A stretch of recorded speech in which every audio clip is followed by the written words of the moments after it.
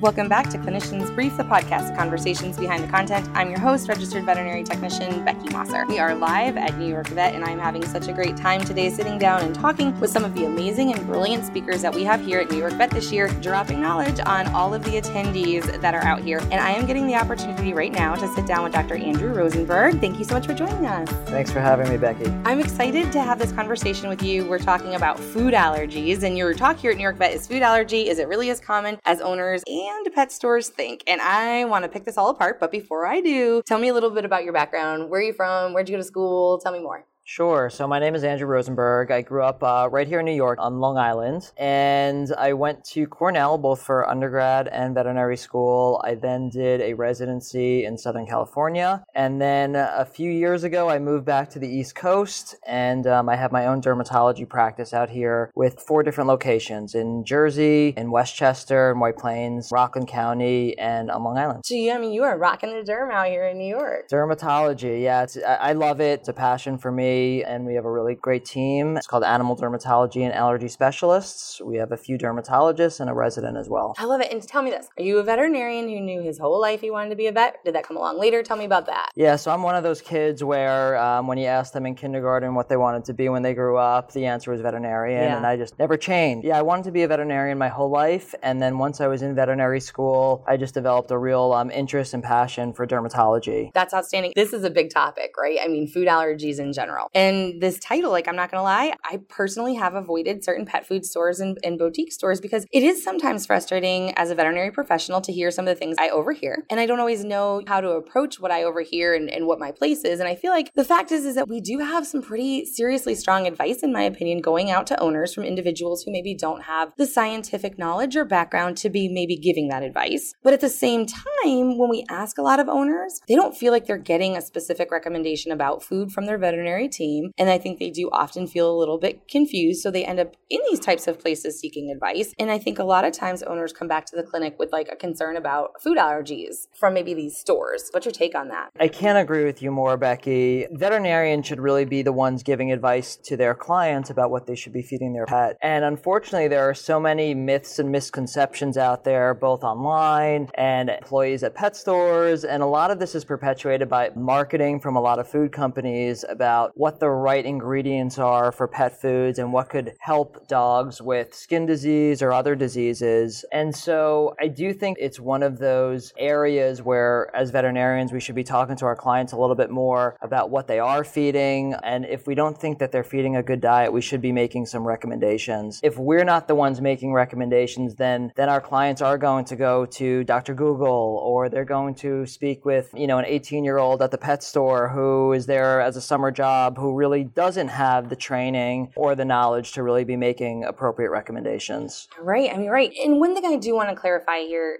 first off, is the difference between allergies and intolerances. So one of the things I'm going to be speaking about in my lecture here at New York Vet is just some definitions, what things are, because there's a lot of terms that are thrown around that a lot of us don't really know what the subtle differences are. So a food allergy or a cutaneous adverse food reaction is the recognized term for it, is an actual hypersensitivity reaction to a specific food ingredient. So that means the body is having an immune reaction against a specific protein in the ingested food. And what's interesting about dogs and cats is that their food allergies are not just a type 1 hypersensitivity reaction like we see in people. So different types of reactions have been identified, types 1, type 3, type 4. So those are actual food allergies where their immune system reacts. Food intolerances are non-immune reactions to different foods. So these could be things like a lactose intolerance in people, where your body has a reaction to a food, but it's not immune mediated. Okay, and that makes a lot of sense. And I think one thing I want to hone in on is you said proteins. Yes. Right? It's a protein that we have an allergy to. And so where do grains fall into that? Yeah, it's a really good question. So that's one of those myths out there that's been perpetuated by marketing and by different things in pet stores and online as well. Grains are very, very unlikely to cause food allergies in both our dogs and cats. So every study that has looked at what specific foods are causing reactions for food allergic individuals, grains are extremely low on the list. It's typically an animal protein, the most common ones being beef, chicken, and dairy, and then fish for cats, including beef and chicken. And when you look at actual food allergies, how the immune system reacts to them or recognizes them is if they're large proteins. So the immune system has to see a large protein, it recognizes it, and then causes a reaction. So those large proteins are, again, proteins, not grains. But when it comes to an intolerance, this is where a grain could come in, right? Like, do we see those intolerances in the grain department? You absolutely could see some intolerances in the grain department, but not as commonly as you would in proteins. So what is the difference in the manifestations when we see these patients coming to us that we can differentiate from their presentation, an allergy and an intolerance? And I think part of that is important because we do want to honor the owner's concern, right? If the owner has a concern for an allergy, we don't want to like negate it and say, oh, it's not an allergy because it's not a protein. We want to be educated and explain the difference. So what are some things we're looking for on presentation, or is there anything on presentation to differentiate an allergy from an intolerance? Obviously, like except for like the IgGs and IgE reactions and getting down to that level. Yeah, so it can be very difficult to differentiate between an actual food allergy versus an intolerance.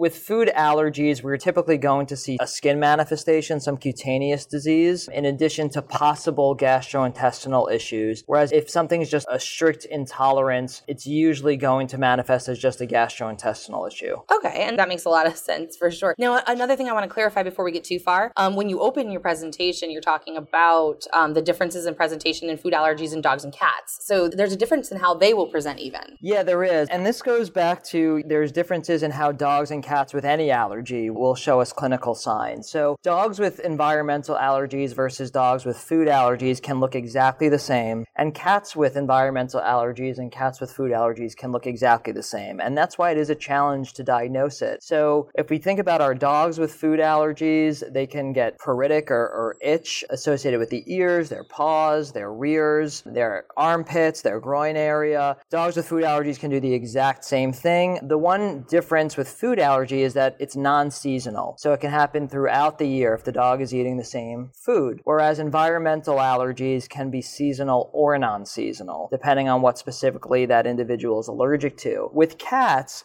do something totally different than dogs do with allergies. Cats will exhibit 4 different what's called skin reaction patterns. And the reaction patterns include face and neck pruritus, self-induced alopecia or chewing their hair out that used to be referred to as self-barbering or fur mowing, miliary dermatitis, which are small little crusts on the skin, which are non-follicular papules, and then eosinophilic dermatoses, which include granulomas, rodent ulcers, things like that. So cats can exhibit any of those reaction patterns, and many cats with either environmental allergy or food allergy will exhibit a combination of those reaction patterns. Now again, just like dogs, cats with food allergies, as long as they're eating the same food, will be non-seasonal, and cats with environmental allergies can be seasonal or non-seasonal. Okay, so this kind of brings me to the studies that you outline in your lecture, because to your point, some of it is very broad, right?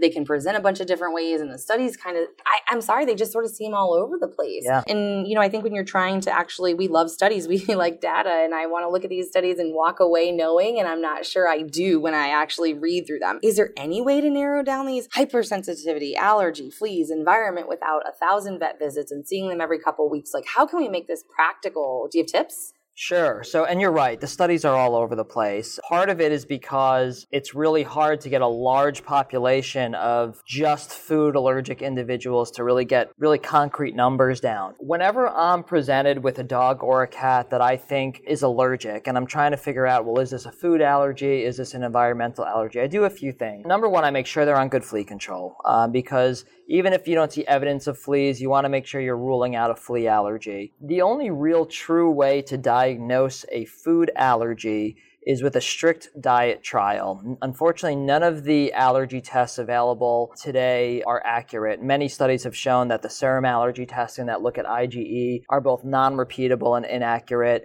There's a few studies that have also shown a lot of those home saliva or hair pluck tests that the owners will do at home and send it into a lab. Those are completely inaccurate. In those studies, they actually show that those labs could not distinguish between an animal sample versus tap water and teddy bear fur. Now, Now, you're presented with an itchy dog or an itchy cat. You want to make sure they're on flea control, and then you put them on a food trial. The food trial must be strict and should be around 8 weeks long. And strict means no other foods, treats, rawhides, bones, flavored chewies, flavored chew toys, flavored vitamins, flavored anything. And then at the end of that 8-week period, if that individual is doing significantly better, the way you actually diagnose a food allergy is you go back to their original food and you see if they get itchier again. You see if they get their clinical signs back. That's how you diagnose a food allergy. Then there's even more work to do to figure out specifically what ingredient it is by putting them back on the special diet and doing individual ingredient challenges. So that's how you diagnose it. It's not easy, and that's why I think a lot of owners and a lot of veterinarians have a difficult time convincing their owners to perform an adequate food trial. So that brings me to my next question for you. How do we enhance and get that client compliance so that we can actually do the best by our patients? Yeah, so it's hard. It's hard. Unfortunately, there's not an easy way to convince owners to perform a good food trial. What I usually recommend is telling owners that this isn't going to be the diet for the rest of the dog or cat's life. You don't necessarily need to be strict for the rest of the dog or cat's life. This is our test. So I try to train my pet parents to look at this as a diagnostic, just like you would look at drawing blood as a diagnostic test. So you say, this is a diagnostic test. Yes, the food might be a little bit more expensive than a normal food, but you just look at it as a test just like any other. Have to be strict on it. The other thing that I'll tell people is that if your pet gets better just from the change in diet, think about all of the visits you'll be saving and all the money you'll be saving by not having to keep coming into the office. Think about how much better we can make your pet just with the food. Yeah. And that a lot of times will convince pet parents to do that. Now, just to add to that, even when my owners tell me they're being really strict, you'll always have to question them on the recheck. So are you giving any treats? Oh, well, I'm just giving a little bit of chicken with that every day. Well, then it's not strict anymore, and then we have to start over. Right. Or the kitties that visit the neighbors, and they're like super strict at home, and it turns out the neighbors, you always hear about those cats that the neighborhood thinks is stray, and it actually just has 4 families it's milking throughout the neighborhood getting meals from. So I've actually seen like collars that are like, don't feed me, I have a home. And it's so smart to do. And there are a lot of good collars out now that say, don't feed me, I have a food allergy. Yeah. Another thing that sometimes I'll do is I'll put a callback reminder in my practice management software to just call the owner 2 to 3 weeks after we start the food trial. Yeah. And just see how they're doing. Right. See if they're being strict. Talk about some other things we can do to make them more compliant. What about when they don't like the food? I mean, like, especially in cats, I feel like sometimes this is the biggest struggle we get into because clients are like, just they're not eating it. They won't eat it. And of course, they think their pet's going to starve to death. And obviously, it's not great if they're not eating, but maybe we're not going to starve to death. But I mean, I think there's a lot of anthropomorphism here. And a lot of times they don't like the food. They don't want the more bland, limited ingredient type diet. So What do you do there? Cats and dogs are very different in this department because cats, if they really go on a food strike, they can actually develop hepatolipidosis and real medical issues. So what I tell my clients, and almost all the food companies have this policy where if the individual pet doesn't like the food or isn't doing well on the food, the pet food company will actually refund your practice. So what I'll do is I will take the food back, give my clients a refund for that food, and I'll try a different hypoallergenic diet. And if they don't like that one, we'll switch it back, try a different one. So like I said, cats are a little bit different. Cats, if they go a couple days without eating, I'll want to switch them to some that they will eat. Dogs, usually, if they get hungry enough, they'll eat the food. But again, if they're really not eating for a few days, then I'll switch the diet. While you're doing that, one other thing I always think about is just treating the symptoms because these animals are super uncomfortable, right? They're pruritic, they're miserable. Ears are itchy, they're doing the boot scoot, their body, you can't even pet your dog, right? Because their whole body itches, or your cat. They're miserable. There is like misery involved here. Yeah. So are you using medications to treat itching? Things that are available, either injectable or oral, that you can recommend with the food trial patients, or are they staying off of that so you get the symptom? Yeah, so that's a really good question. And so many times the owners are coming in to see you because their pet is itchy and they want some relief. So to say, hey, we're not going to do anything for the itch, we're just going to change the food and see what happens for the next 8 weeks, you're not going to have very happy clients. And we want to, make the pet feel better too. Right. And so yes, what we'll typically do for dogs, if not always, but depending on the case, a really good medication, as long as it's medically appropriate, for dogs to relieve itch during a food trial is Apoquel. And so one of the things I'll do is put dogs on Apoquel for 7 weeks.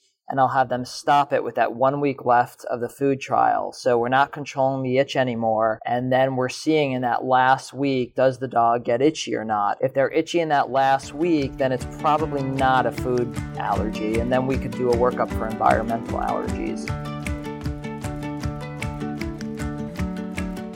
If you're already reading Clinician's Brief, why not get credit for it? Get affordable, RACE-approved CE from Clinician's Brief content you trust without leaving your desk. You can track your earned hours, receipts, and certificates and see the latest available courses at cliniciansbrief.com/CE. Get started today.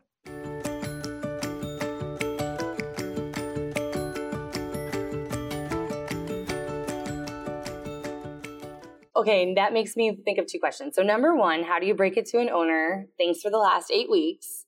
That wasn't it. Yeah. And then two, how are we chasing down environmentals if we don't have reliable testing? You put it as break it to an owner. So what I do is I actually set the owner up at that initial exam to say, we're going to see, is this a food allergy or an environmental allergy? Right now, the way your pet looks, we can't tell, especially if it's a non-seasonally itchy pet. So we say, we're going to do this test for 8 weeks. In 8 weeks, if your pet's itchy, then we're going to look into environmental allergies. And there's a few different ways to look into environmental allergies. The gold standard to really identify allergies and desensitize a dog to their specific environmental allergens is skin testing. Intradermal skin testing is still the best way to identify allergens. And through immunotherapy, we can desensitize them to what they're allergic to. Every other medication right now to treat allergies is just treating the itch and inflammation associated with allergies. Immunotherapy is the only treatment that can actually get to the root cause of the problem and desensitize them to their allergens. So immunotherapies available, you feel like are effective even when we don't necessarily have testing that gets us there effectively? We do have tests that are accurate. Skin testing, through a dermatologist is considered the most accurate. There are some serum allergy testing out there that aren't accurate for food allergies, but they are accurate and helpful for environmental allergies. And so immunotherapy is only good for environmental allergies. We can't desensitized to foods. If a dog or a cat is allergic to a food ingredient, then we need to figure out a special diet that they're going to be on that doesn't include that ingredient. But if we're talking about environmental allergies, then yes, immunotherapy is helpful at desensitizing individuals to their environmental allergen. And then the testing's worthwhile. Correct. And that's great to know. Now, tell me about some age restriction there, because my understanding is that most of the testing they won't do it in younger dogs. They're waiting until they're becoming mature. And I still think we're seeing allergies pop up in some really young dogs. And so how are you reliably working through that when they're under the testing ages? Yeah, so that's a really interesting question. It's a good question. When we're talking about food allergies specifically, food allergies can happen at any age. Okay, 2 months, 3 months, a year, 6 years, 7 years, can happen at any age. Environmental allergies typically will occur between 1 to 3 years of age. And so if I have a really young individual, less than 1 year of age, come in that's very itchy, the first thing I'll do, flea control and diet trial to make sure that they're not food allergic. If we get through that food trial and they're still itchy, we don't think it's a food allergy at that point, I'll typically wait until they're about a year old to do environmental allergy testing. When they're a year old, that individual's experienced a full year's worth of pollens and things that are going to be blooming in their environment. And so usually 1 year is my limit for allergy testing.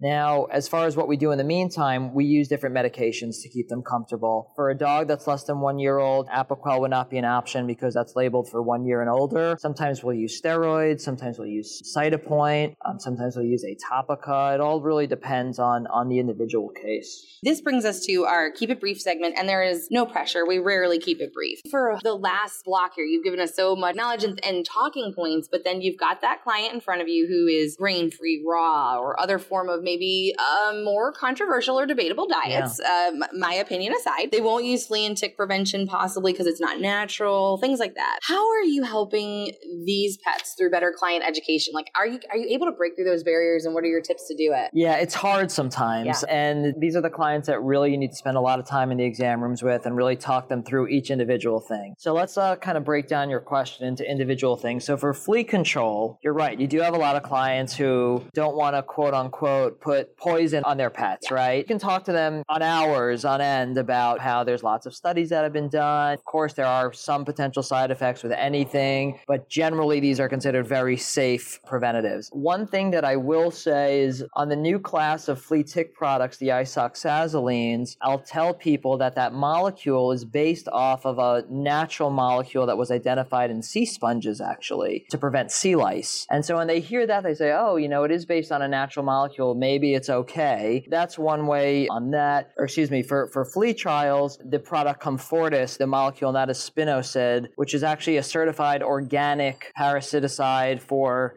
organic crops and people. And so when you tell people that, it can kind of change hearts and minds a little bit. Yeah. As far as the raw diets, the grain-free diets, again, this is just a lot of misinformation out there. So for raw diets, the FDA has come out with a warning against using them. The Canadian Food and Drug version has come out with a warning against using them because not only can pets get sick, but what's being seen is that pets are eating raw diets. They might be fine, but then they lick the family's children or they lick the adult owners and they're actually getting sick. So I'll tell people that hey, you know what? Your pet can get sick from this and your kids can get sick from this. And then a lot of people will take that to heart and possibly switch foods. Grain-free, there's newer information now that shows that a lot of the grain-free diets are actually causing heart disease, dilated cardiomyopathy in dogs who have been on these diets. And so there used to be a big push to get dogs on these grain-free diets by a lot of pet food companies and pet stores. And now we're actually seeing a reversal. And now that we're seeing these increases in heart disease cases, and the FDA has come out with a warning on this as well, where they've identified specific